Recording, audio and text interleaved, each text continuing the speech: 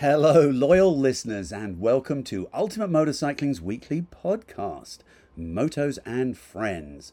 My name is Arthur Coldwells. In the first segment of this week's episode, editor Don Williams tells us all about his experiences on the new Triumph Speed Twin 900. This retro Triumph ticks all the boxes looks-wise, but with the vertical twin motor putting out a very modest horsepower, is it a decent ride, or is it just for posers? In our second segment, Associate Editor TJ Adams chats with Laura Craft. Laura has been riding for about 10 years, and on a recent visit to California, she and TJ were able to ride the local mountains around Southern California on their MV Agusta motorcycles. Laura is an excellent rider, and I think she really enjoyed herself. For more information on Laura and her friends, check out her YouTube channel, Moto Tribe. So, we hope you ride safe and enjoy this episode. Triumph has rebadged the Street Twin for 2023 as the Speed Twin 900. Now, if I get my tongue tied a few times, you'll know why, because going between I'm already doing it. Street Twin and Speed Twin 900 can be a bit confusing. So just forget about the Street Twin because that name is gone. There's no upgrade to the bike. The 2023 Triumph Speed Twin 900 is the same as the Street Twin before, but we haven't ridden it for a while. In fact, the last time I rode it was in Portugal, which was a lot of fun. And so getting back on it after a bit of time reminded me of what a great bike it was. That's why I wanted to talk about it. It uses the Bonneville motor that we all have grown to love and has gotten better and better over the years. 900cc motor. It's now water cooled, but they do a nice job of integrating the radiator into the frame area. So you don't, it's not so obvious. And the motor has the faux cooling fins. So it looks like a vertical twin. And I say vertical twin because it truly is. The pistons are going straight up and down. Parallel twins sometimes can be leaned forward quite a bit, but this is just like the old days, a vertical twin. Vertical twin also has the 270-degree crankshaft, which gives it that kind of rumbly feel. So when you roll on the throttle, instead of it being kind of a normal buzzy-ish twin compared to, let's say, a single, it has a V-twin feel. So you kind of get a little rumble, you kind of get that uneven firing, and it feels good, nice torque. It's definitely not a rever. It's not a bike that you want to, be pinging the rev limiter on it because you're not really getting that much out of it at the top end. It's all about how nicely it pulls from the bottom end. And it pulls great. It's not a fast motorcycle. It's a easy to ride retro motorcycle.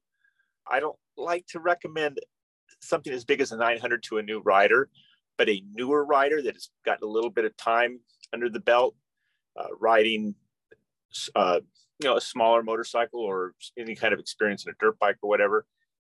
This is a very easy motorcycle to ride. The handling is very neutral. It's not raked out like a cruiser. It's not tucked in like a sport bike. It's got 25 degrees of rake and a 57-inch wheelbase. So those numbers are all very friendly. And they match up well with the power delivery. Again, it's a torquer, easy to ride.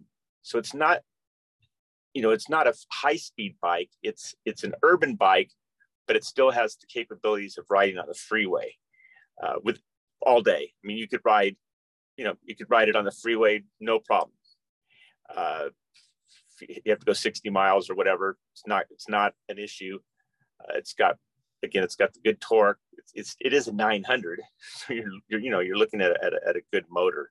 One thing I can say about the Speed Twin 900 is that it has the 18-inch front wheel and the 17-inch rear wheel. And on some other retro bikes, and I'm looking at you, Kawasaki W800, the bike is horrible to ride on the freeway. It has the worst tires in the history of the world for the rain-grooved LA freeways, and I guess most of California. and you just don't want to ride on the freeway. And it kind of, for people, at least in California, it ruins what's otherwise a pretty cool bike. At least for me, because I live near a bunch of freeways and I ride the freeways frequently, and I want the bike to be good on the freeways. And in the case of the Speed Twin 900, the Pirelli Phantom Sport Comp tires are great on the freeway. No drama. It's a bummer that when you have that 17-18 combo, you're limited on what tire selections you have. It's not like two 17s where you can put just about anything on there. You've narrowed things down. But the Triumph designers obviously wanted that classic look, so they gave it the slightly larger front wheel. I don't get that much out of it, but at the same time, I gotta say the bike is a looker. They really did a fantastic job with the styling. The paint is simple. It's got a pinstripe, a little bit of two-tone treatment of the tank, and the bike looks exactly right. Even though it doesn't look exactly like a retro bike, or it doesn't look like a bike from the 60s, it still has an undeniably appealing retro look that, with the near bench seat, does have a little step in it, but it's still a one-piece near bench seat. It's got the round headlight. It has the round speedometer. So it has all the cool looks, round rearview mirrors, round-ish taillight. It all looks great. Is the speedometer digital or is it, fully analog? The speedometer is quite large, which is very interesting. I think that they know that maybe a lot of the riders that would be attracted to the Speed Twin 900 might have a little vision problems, especially at night. So they put on this very large clock. Okay. Analog style. I'm sure it's the information goes to it digitally, but it looks like it has the pointer and it goes across the for the speed. There's no tack, and there's a little LCD inlay inside. It looks good. For me though, the numbers are a little bit small. So you're riding. I'm looking ahead. I have a full face helmet on, so when I'm looking down, it's kind of blocked anyway. So when I look at a glance, I have to think about how fast I'm going. And realistically, on the good side, the bike's not a speedster. It's not ripping around. I don't really think about how fast I'm going. I just, the traffic's around. I'm going at the speed I want to go, and I don't get tickets. So I guess I'm doing okay. But of course I don't get passed by anybody, so it's a good looking speedometer. It's not quite as practical as I'd like it to be, but it's not bad. And, you can scroll through different pieces of information on the LCD screen with a little button on the left handlebar. So, keep in mind that this motor puts out just 64 horsepower at 7,500 RPM. Now that's, not bad. It's a little low for a 900, but puts out 59 foot-pounds of torque at 3,800 RPM. And that's where the magic lies. You don't want to rev it up to 7,500 to get that 64 horsepower. You want to, keep it in that 4,000 RPM range where it's really pulling hard with the maximum torque. And that's the maximum torque, of course, but the curve is pretty flat all the way through the rev range. So, there's just no reason to wring its neck. Just let it pull, enjoy the way it puts out power, and it's great.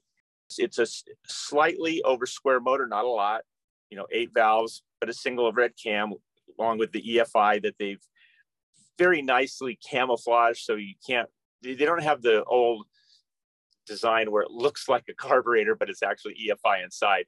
They just kind of put a little cover over the intake. So, the cover looks cool, and, everything about the bike looks cool. That's why you're buying this motorcycle, really, is because it looks cool. And when you ride it, you look cool. And then people come up to you and go, wow, that's a cool motorcycle. You must be a cool person. Yeah, that's the theory anyway. Yeah, well, that really does work. And I always kind of keep track of the motorcycles when I ride them and what kind of attention I get. And this is one where people are coming up and go, oh, that's cool. Oh, I like that. Oh, that looks good. And, it does. And the bonus of the bike is that in addition to it looking good, like, okay, I look cool, but you still want to ride it, I hope. And in this case, the bike just rides great. The suspension, it's not adjustable. It's not anything fancy, but it works perfectly well within the parameters of the motor and the handling. It's kind of neutral suspension. You don't feel the need to like, well, I've got to crank up the spring preload. Like, come on, crank that up if you have a passenger, of course, but otherwise, just out of the box, it works exactly like it's supposed to work. You can take it up to the canyons and have a good time. It takes a little time to get used to that 18-inch front wheel, but just a little, and that's partly because I ride so many different motorcycles. You get used to different feels. And this one is like, oh yeah, it's a little bit different. And there's just a single disc up front. So it's saying to you, hey, don't go crazy. This isn't the crazy bike. We have crazy bikes. We have the street triple if you want to go wild in the streets in that displacement range. This just has a single 310 disc, and but it does have a Brembo caliper, but that's not really what it's about. It works good, and it slows you down plenty. It has ABS, which I found to be a little aggressive. I actually cranked down on the front caliper one time and got a little bit of shudder from it, and I was like, usually I don't do that. So I think that's also partly the tire. Sure. Again, it's not that 17-inch, not that footprint, so it's a little bit more likely to engage the ABS, and they probably made the ABS a little bit more aggressive just to take that into consideration. They don't want you to lose the front end braking, which I appreciate. What brand of tires is it running? It's the Pirelli Phantom Sports Comp. Okay. And those are good tires. Yeah. Again, so much, just like with any motorcycle, I've talked about this before, it's about balance. Oh. And this motorcycle is just perfectly balanced. The geometry and the handling, the way the power is delivered, the ergonomics, it all works exactly like they're supposed to work together. It doesn't make it the most comfortable, like I'm kicked back, my feet are forward. It's not a cruiser, although the motor is a cruiser motor. That's kind of the little secret of these bikes, is that by having the maximum torque at just 3,800 RPM and the maximum power at just 7,500 RPM, those are more like cruiser numbers almost than like, say, a sport bike. And so that gives you that ease of use of the motor. It's like always pulling, no matter what gear you're in, you're good. In fact, they only gave it a 5-speed, which a lot of people would be like, well, come on, we need to have a 6-speed. But with the broad range broad rev range of power and the flat torque curve, the 5-speed's fine. Again, if you find yourself, man, this bike's slow, it's not going as fast, well, then go back to your Triumph dealer and say, you know what, it's time for me to buy a street triple. And then they'll go, well, we will happily sell you one. And then you'll move up and you'll say, well, this bike isn't quite as comfortable and it's kind of more aggressive and I have to pay attention to what I'm doing or I'm going to get a ticket, but you'll have what you want. So, and you won't complain it's slow. So in the retro range, where does this particular model fit? It's not the fastest one, is it? No, it kind of sits, I would say maybe the Kawasaki W800 would be the direct competitor. Okay. It's not like the Yamaha XSR 900, which is a triple, and the Kawasaki Z900 RS, which is a inline 4. Those bikes are a lot faster. Those motors are a lot more potent, but they also don't have that low end pull. They don't have that easy use. So it sets itself aside by being, kind of like I said, you would ride it like a cruiser, but it has the nice, better handling in the canyons. And it has the truly upright, traditional, you're sitting in a chair, your handlebars, everything is right where you want it to be. And you're in a comfortable position. Although cruisers are comfortable, not everybody likes that position. They don't like having their feet forward. They don't like their arms up higher. They don't like leaning back or leaning excessively forward. They just want to sit on the bike like they're sitting in a chair. Oh, there's some bars here and my feet are where I would expect them to be. And then they got the pull of the motor. And it's just a great design and it all works. And then you have the bonus of looking cool. Yeah. My question was more aimed at if somebody really wants the retro bike vertical engine, what are their options if they want something a bit more sporting? This sounds more like it falls into the middle of that range. Oh, yes. You bump up to the Speed Twin 1200. Okay. that's really your only option. Nobody else except for Kawasaki makes a bike that is kind of in that style and that performance.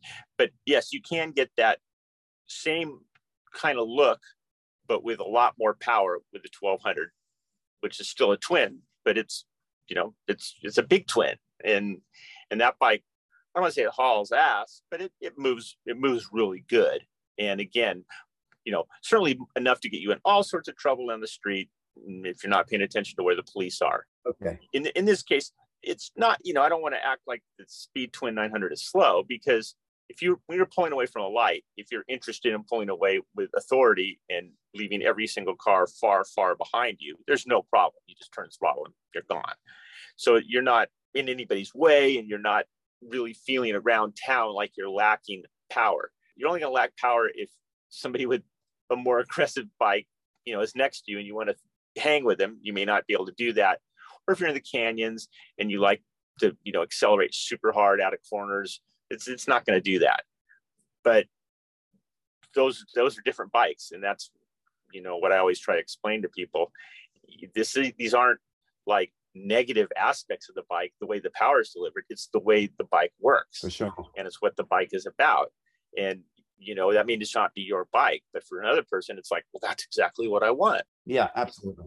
Somebody was commenting on the new Royal Enfield Scram 411. They said, well, it's underpowered. I was thinking, no, it has the power that it has. And either that's enough for you, and then it's great, or it's not enough for you, and you should buy something else. But, you know, it's not underpowered. It's just the power that it has. And that bike is, in relative terms, a slow motorcycle, but plenty of people will like the way the power works on that. They will like the fact that the power comes on slow and easy and isn't going to get you into any trouble if you flip the throttle wrong on one of those mountain roads that we've seen in the videos where there's like a 2-mile cliff on the side, and, you know, and no guardrail or anything else. So you'd be like, this is the motor I want. Would you want to ride something, you know, an aggressive dual sport bike on that? Not me. Right. So everybody's got their own requirements. And in the case of the Speed Twin 900, it's not a bike for somebody who wants to really go fast and impress their friends with how fast they can ride through the canyons or how fast they can accelerate from a stop. This is one where they want to impress their friends with how friendly the bike is and how cool it is to ride, and how when people pull up to you, they look at your bike, go, oh, that's a cool bike. Oh, I like that. Oh, hey, wait, what is that? Oh, I like that. So, you know, and you get that. And when you walk up to the bike, you look at it, you go, you're really happy you're getting on it. At least I am. You know, I look at it, oh, that bike looks cool. I'm going to go for a ride. I'm going to look cool. I'm going to have an enjoyable ride. I'm not going to have to fight with the bike. I'm not going to have to constantly keep my right wrist in check to make sure I don't, you know, go 70 miles an hour in a 30. You know, I can just ride it and have fun. It's an intuitive motorcycle that doesn't do anything unexpected. And yeah, you could say it's slow if you want, and it's slow compared to other motorcycles, but it's a lot faster than some other motorcycles. You know, anytime somebody's buying a motorcycle, it's about being honest with yourself and what you need, what you want, what actually works for what you want to do with the motorcycle. And for me, the Speed Twin 900 works for somebody who likes to ride around town, but still wants to go out to visit the rock store or somewhere like that, you know, the local watering hole. And there's some twisties along the way, and they want to go at a good pace. They want to go faster than somebody on a cruiser, but they're not interested in dragging their knee or a shoulder or elbow. They want to go at a good, enjoyable pace, you know, far faster than any cars, other than, you know, there's some guy in a, you know, a high-end sports car that's pushing it, but you're going faster than the average person out sightseeing, out driving around. So you've got the power, but you've got the looks. And when you park the bike, everybody looks and goes, oh, that guy's got good taste. Sure. If you can ride a bike quickly or briskly and do it with relative ease, where you're just cruising along at a nice, fast clip, then that's a very enjoyable experience. If the bike feels not stressed and you're not stressed, then that's very enjoyable. Right. And the configuration of the bike is very much like what used to be an old sport bike, which is kind of funny when you think about it. Oh, That's how a sport bike used to be. And people thought they were on a sport bike then when it was like that. It really is a pretty authentic feeling retro experience. The bike's a little heavier than some retro bikes, authentic, vintage bikes. It's 476 pounds. So it's not a lightweight bike. right. But on the upside, it gets 69 miles to a gallon. Yeah. So you can go a long way on the 3.2 gallon tank before you have to fill it up. I mean, it allows you to go out in the boonies. And I could even see somebody throwing some, small saddlebags on the side, over the seat and going for a weekend tour. No problem. Somebody might want to throw a windshield on there because they do offer that. And then you have like this little touring bike. And again, back in the 60s, when this bike would have been like a new sort of design, or early 70s, that was how people toured. They threw a windshield on a bike, a couple saddlebags, and off they went. And this bike is capable of doing that. And Triumph has accessories to help you do that, or aftermarket people do too. So it's a pretty versatile bike. I mean, if you wanted to have like the coolest commuter bike where you're riding to work and people go, oh, there's Don and he's got that cool Triumph, man. I wish I was that cool. They won't say that, but that's what they're thinking. And that's excellent. And and you can smugly know that the bike is also cool to ride. That you think the bike is cool and it's fun to ride, and you enjoyed coming to work on that motorcycle. And if you had to go on the freeway on the way, no problem. Triumph, does all this for a list price of $9,695. So it's not a cheap motorcycle by any, stretch of the imagination. You're paying for the design and for the execution. Triumph has fantastic fit and finish. The motorcycle looks expensive.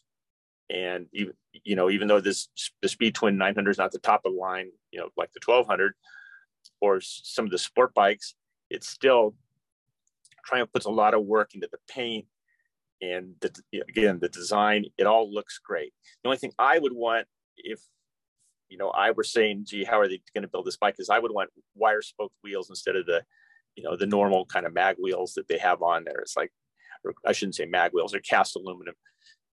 I would rather have wire spoke wheels than the cast aluminum wheels. That would just give it that just a little bit extra cool retro look. Right. The wheels look good, but that's just, everybody's got their little taste, and that's why you modify and personalize and customize the bike to your tastes after you get it. Oh, well, I would like to get some of these kind of wheels on there. That's kind of the rundown.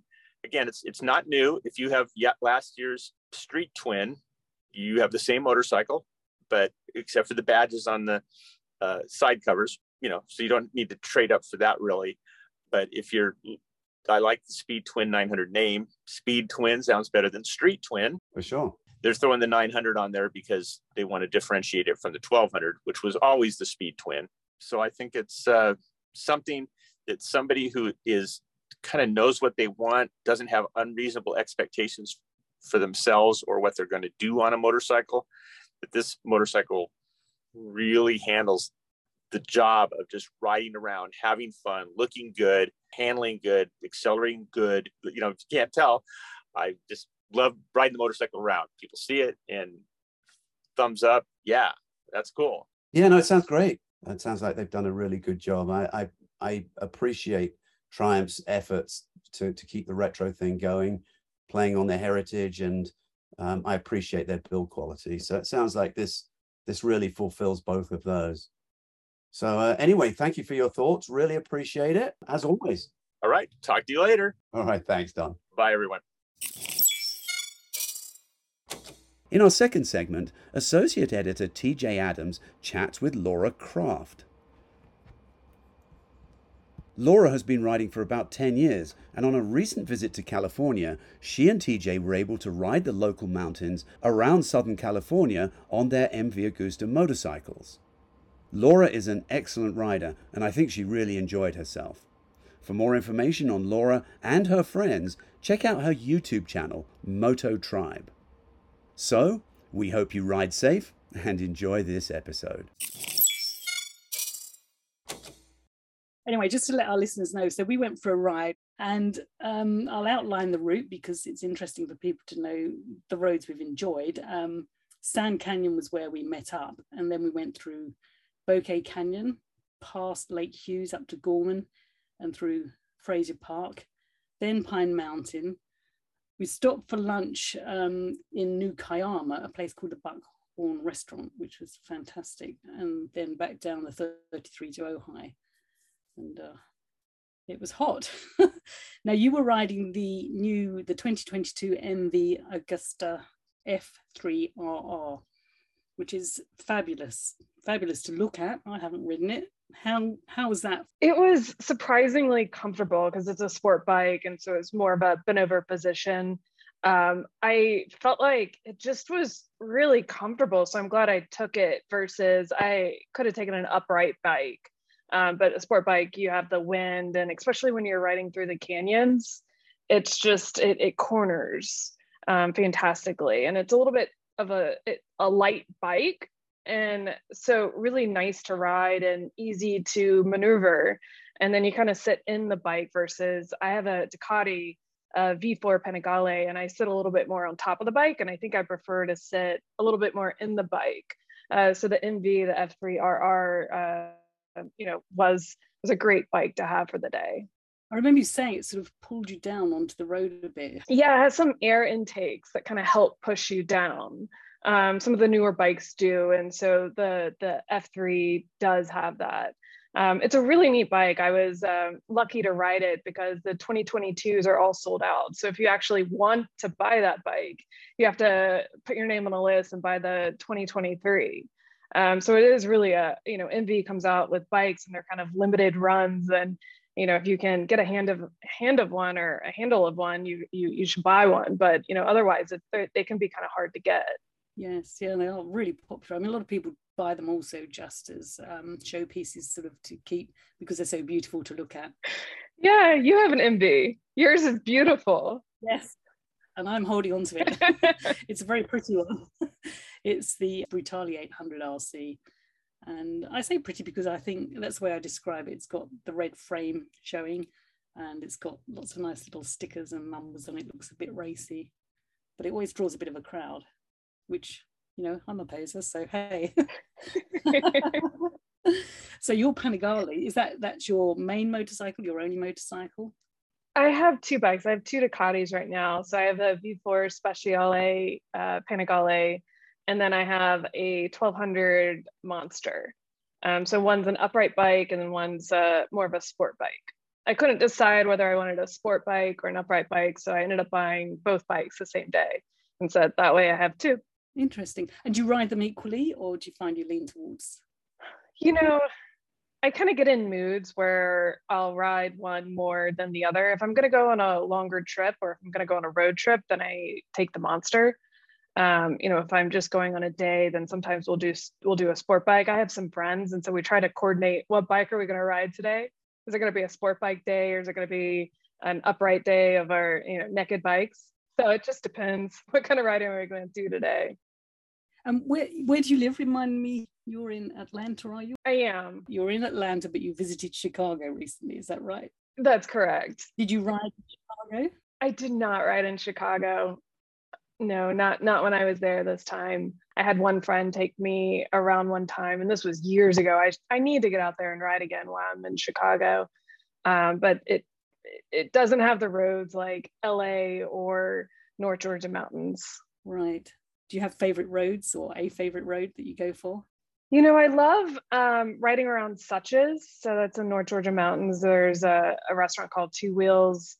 And then you can ride over up 60 to Blue Ridge, or you can ride Wolf Pen Gap over to Russell Scenic Highway. Blood Mountain is also a great road. So those are our kind of local stomping grounds. And we'll go north too. We'll go, north more towards the Tail of the Dragon some weekends. Yeah, we loved it. We did ride the Tail of the Dragon.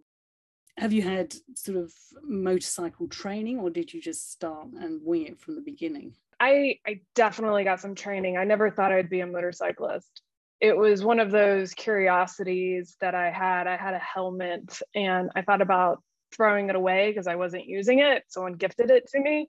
And then I had this wild idea of maybe I take a MSF course and learn how to ride. So I took a course and you get your license at the end of it. And I thought, okay, well, this is great. I'll just take course 2 and continue learning. And they said, there is no course 2. You have your license, you go buy a bike now. So it was like a fork in the road, well, I just kind of learned how to ride, but not really.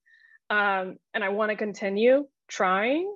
And the next step is really to buy a bike. And so I thought, well, if I find a very specific bike, then I'll buy it and I'll get it. And if things work out, I'll get it. And I wanted a BMW, an F800 ST at the time. So it was a sport touring bike and it had a little computer system on it and it could tell me my tire pressure. Because when I got into riding, I realized that tire pressure is really important. And so, have it tell me what the tire pressure is, I thought was a great safety feature. Yeah, that's wise. I mean, that's probably also part of your training. You were probably told things that you don't realize when you start and just your friends are telling you to go off and ride and giving you the bones of how to get through.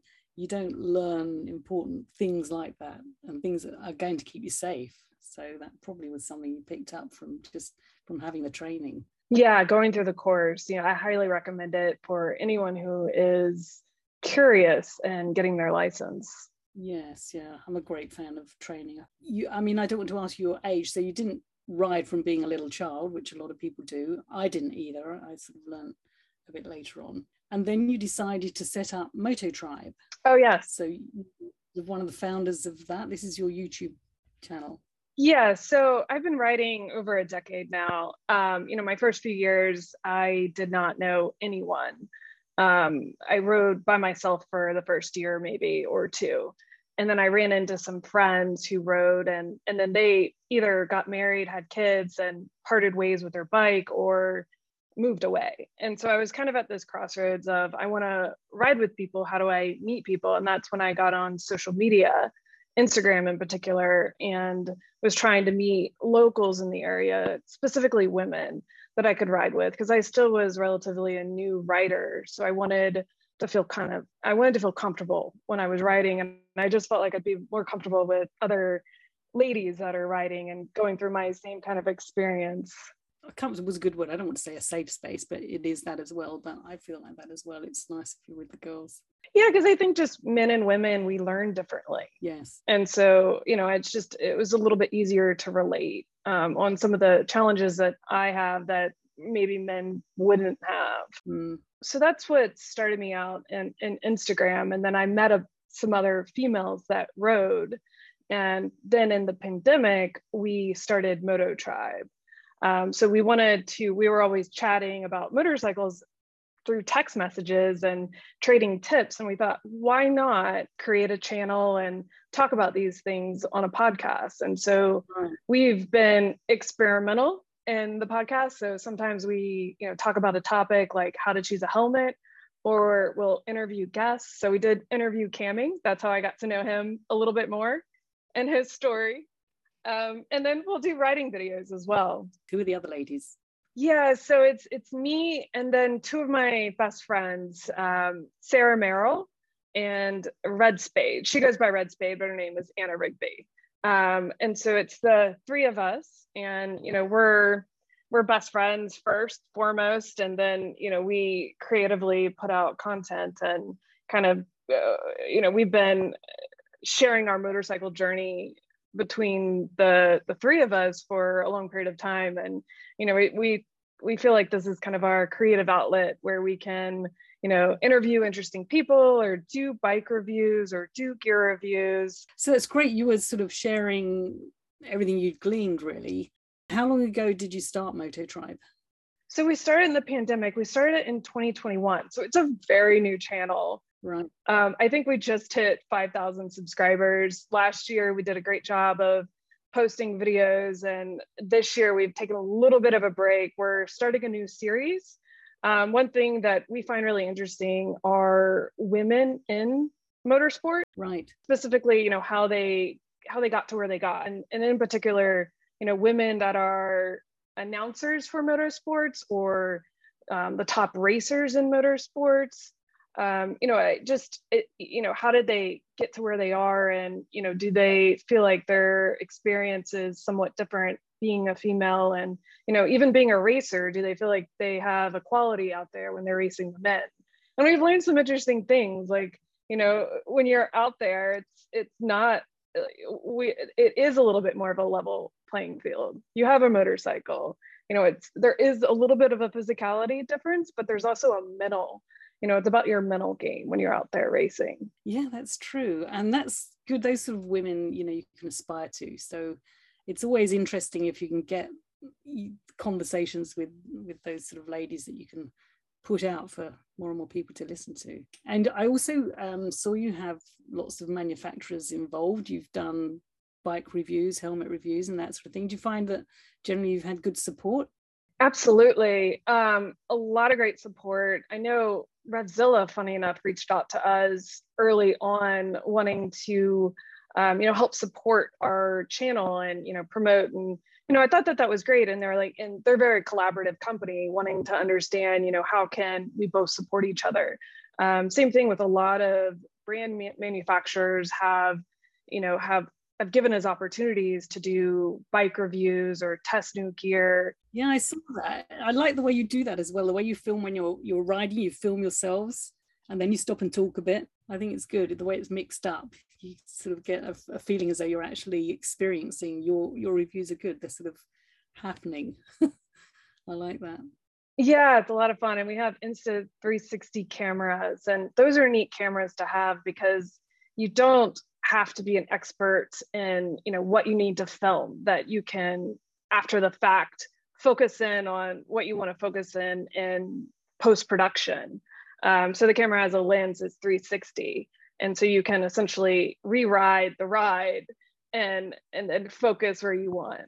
I like it because it gives me more of a feel for the motorcycle you're talking about. And I think that's the good thing I say about Ultimate Motorcycling. We don't just list the specs and the facts. We sort of talk about the bike. We actually ride them and talk about them from a rider's point of view. I think it's a realistic sort of bit of coverage or reportage. Has anything happened that's really surprised you since you started MotoTribe? You must have had some aims and a few directions you wanted to go in. Has anything cropped up that has really surprised you, or is it just all going to plan? Oh no, I mean, we did not have a plan. It was more of a, hey, this would be fun. Let's see if we can do this. And, initially it was very much podcast style of us talking about a topic. And then we thought, well, we could interview some really interesting people and get their insights. And then we got the offers for bike reviews or gear reviews. So that led us down that path, so if anything, it's just focusing on a particular topic and having, when you think of MotoTribe, having, what we do in mind, where, right, last year we were a little all over the place. And I think we're going to try to focus it, or at least have some series. And so people can follow along through the series in a particular topic. Right, just organize it a bit, but yeah, it looked pretty organized to me, So who have you got coming up? Any scoops that we can tune in for? We have Patricia. She's a lady racer on Instagram. She races over in Europe. Patricia Fernandez. Yeah, she's fantastic and does the Bagger series, Moto America. So we just interviewed her, and I've been doing some of the video editing on that, and her insights are fantastic. How she got into racing, and she races with the guys, and yes, so it's neat to hear her perspective. I think she's got more balls than most, so to speak. And she actually can't reach the ground. I saw her pulling into the pits, and they sort of have to grab the bike. She races those big bagger bikes. She's amazing. Now she is inspirational. I was also going to ask if you'd done any track days, because it always intrigues me to know how that's affected people's perception. Have you done track days? I have. Funny enough, I really at first did not want to do track days. When I was talking to friends, a lot of my friends say once you go to the track, you don't really want to ride street anymore. And so I was kind of delaying riding track for a bit, and then especially because track is addicting. And so I did get into track. My first track day was at COTA, Circuit of the Americas. I had the offer of someone was trailering my bike out there, and people were going to take me around and show me. And I started off a novice, and it's funny because you think you know how to ride, and then you go to track and you realize that you have no idea how to ride on track. It was a learning experience, and then it humbles you, and then you realize you have so much room to grow. And that, I think, is maybe part of the addicting quality of it, is you see that of all the opportunities for improvement. And so I did track pretty extensively for about 2 years. I did not go to the mountains. I rarely rode on street those years. Oh, right. And it was a blast. It was a lot of fun. I've ridden Laguna Seca, I've ridden VIR, I've ridden Barber countless times. I've ridden Road Atlanta. Obviously, I've ridden COTA a few times. I think those are the tracks that I've ridden. Barber is my favorite. Right. It's not easy, I think, to be able to go there and use that track. It's in Alabama, so it's actually not too far from Atlanta. If I'm remembering correctly, it's about 3 hours away. So it is not that far, and it's a nice facility. The track has it feels like a roller coaster in many sense. It has elevation, it has turns, left and rights, and so it's not boring by any means. There's different tracks, like COTA was set up for Formula One, so it's a little bit more of a point and shoot track and a bunch of late apexes.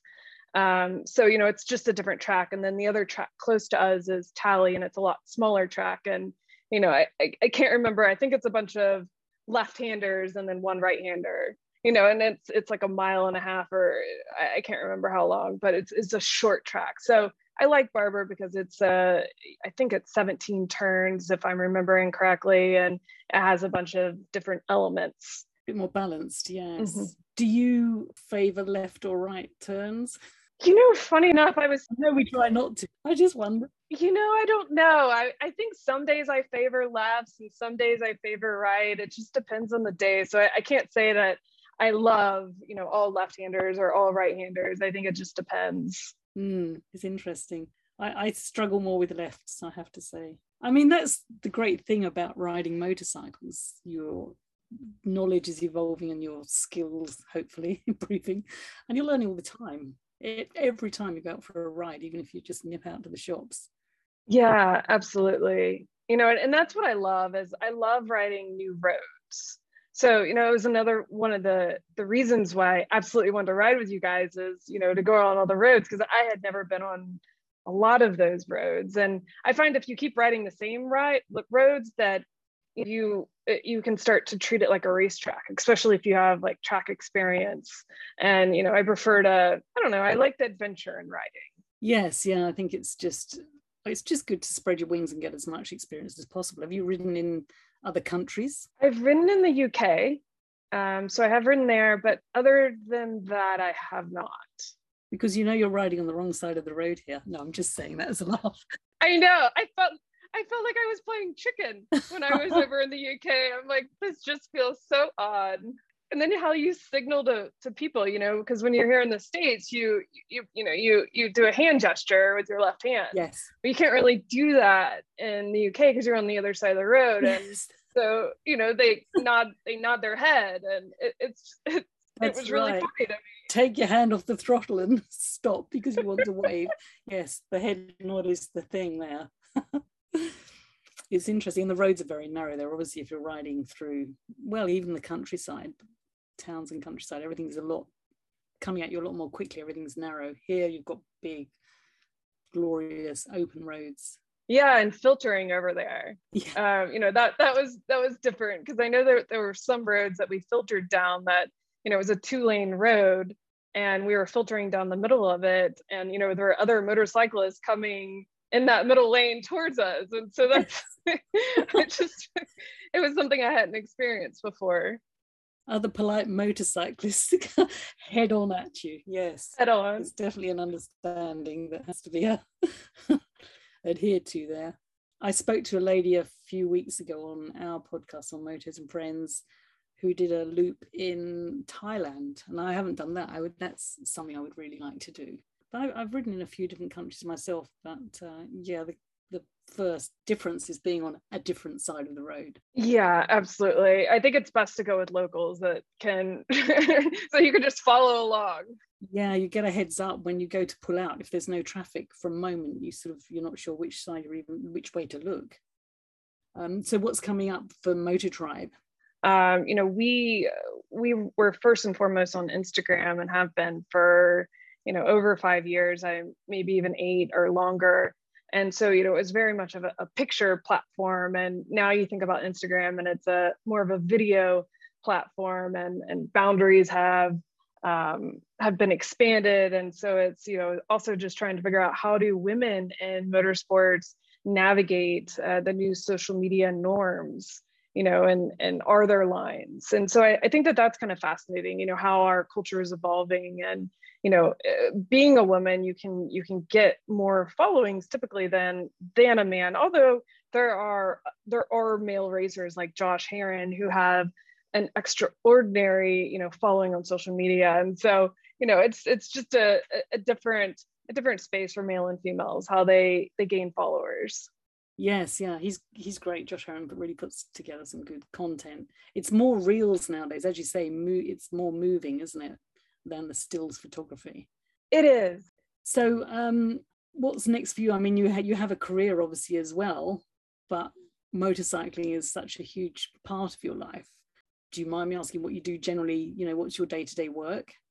Yeah, so I'm in investments and I travel a lot for work. And, for me, motorcycling is a hobby. I know people who are in motorcycling for work, and sometimes some of the people I talk to where that is the case, they don't ride as often. So I've always tried to make motorcycling my hobby and never something that feels like work. And so I can't say that I'm super structured with what's next or where it's going, because I do want it to feel like an adventure and to be fun and exciting, and not something that is on a checklist of something that has to get done. So I think that there's times when we're really excited about a trip, or we're excited about the prospect of a bike review or whatever it may be, and we'll go explore that and create content. And then there are times when it's, we're at a pause moment where there's not as much going on. And so I think it's a little bit of an ebb and flow. And so we're not as structured as we would be if it was our main source of income and job. Also, I think that's the nature of motorcycling. I think the spirit of the whole ethos of motorcycling is just to be a bit free and easy and take things as they come. That is true. Mindset, shall we say. Have you got other trips coming up, sort of traveling as in touring? Likely going to go to the Tail of Dragon. We try to do that every so often. Sarah, that's where she's based. And so it's an easy place to travel to and go ride the roads around there. And, funny enough, the Dragon, or the Tail of Dragon, isn't my favorite road there. I love the Skyway. I love the Blue Ridge Parkway. I love some of the Foothills is another great road around there. So the roads in that area are fantastic. One of the things that always it surprises me, or maybe I'm just always taken back, is when I fly to California and I'm out riding, I wonder where the trees are. In the East Coast, we have all these trees, and so it's nice to have the coverage, especially when it's really hot during the summer. You get a little bit of a reprieve in the shade. And it's cool to be in California too, and all the canyons, because you get to see so much further, but then you get all the heat as we experienced. It was so hot that day. That was a hotter day than usual, that day that we went for a ride here. And you're right, there are no trees. It has its own beauty, of course, but yeah, I do miss the trees, I have to say. from, you know, other places that I've lived. You know, and when I travel, I don't always bring my full leathers. So this time when I was in California, I brought my motorcycle jeans and, you know, a leather jacket. And so my jeans had a little bit of a gap between my boots and my jeans. And so I had the sunburn on my ankles, which I found pretty amusing. Yeah, it's so easy to let that happen. Yeah, we're often in aerated jackets. Denise, aerated jackets. I think I did wear mine that day. Yeah. Definitely. It makes a huge difference. Yeah, you know, I did travel a few other places this year and ride. I went to Portland, Oregon, and rode some of the roads around there, and those are fantastic. The scenery is amazing. I caught it on a day where there was sun, and then the next few days it was rain. But the day that it was sun was some of my favorite riding. Just right. the lush trees and the windy roads. So I do want to get back there and ride more. So that's one area. And then I did go down to Florida as well to visit one of my friends. And Florida has a different kind of riding. You can see the beach, you can get a great sunset view. But the roads are, there's something that's missing with some of the curves. Too much straight. It's good to hear, because unless you've lived in a place or you've had the opportunity to travel, it's hard to know where to aim to ride. You know, if you want to go meet up and go for a riding holiday, it's difficult to know unless we talk to people like you who've seen a few different areas. Anyway, it was lovely to meet you, and I just feel, you know, so glad that I've connected with you, and hopefully another bunch of lady motorcyclists will feel the same. You know, we can encourage more lady riders, because that's what I like to do. All riders, of course. But yeah, and you know, I think that when I started riding, I didn't really know much about gear. I just rode with actually a fashion leather jacket. I didn't realize that you could buy specific gear. And then when I got into it and wanted my first jacket, there wasn't Revzilla. There you go to a shop and the men's gear had so much more protection. So I was wearing men's gear for the first year or two. So I love how far women's gear has come. Yes, protective gear, and there's a vast selection. Yes, now. Absolutely. You know, I've tried a lot of, recently I've been wearing the Pando Moto jeans, and those fit great. And they just came out with a new base layer that is very protective. The fabric in it is really strong. I should get the stats for it, but it's something like it's stronger than steel type of a stat. And it has protection in your elbows and your shoulders and your knees and your hips, and a back protector, and you can wear it under jeans and under, you know, a hoodie or whatever else. And so, you know, I love how far gear has come to where it was a decade ago. So I think that is a bright future for women who are in the sport. Yes, and it's nice that there are items of clothing available that are now sort of, they have undercover protection. Well, that's from, you're talking about a layer that you can add maybe under, like you say, hoodies and regular clothing, but there are, you know, items of clothing that ladies can wear that are flattering and also have protection in them. I wear Miss Moto leggings a lot. They have protection everywhere, but they don't sort of make you look an odd shape.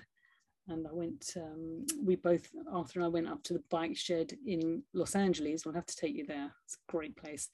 And they have their own range of clothing, same thing. They've got Covet protection hidden within the jeans and that sort of thing. And you can not look as though you're sort of fresh off a motorcycle every time you go for a social. You can sort of turn up looking pretty attractive. So that's a good thing. For sure, because I felt like I looked like a Power Ranger for the first few years. So. Well, you would have in men's clothing, of course. It's funny to think now. Yeah, we've all been through it. I've worn boots that are too big and all sorts of things. Because I'll always wear protective clothing. So anything that I can lay my hands on if there is nothing. Anyway, it's been great speaking with you, and keep in touch. Thanks so much for having me on. Ride safely. Cheerio. Bye. All right, bye.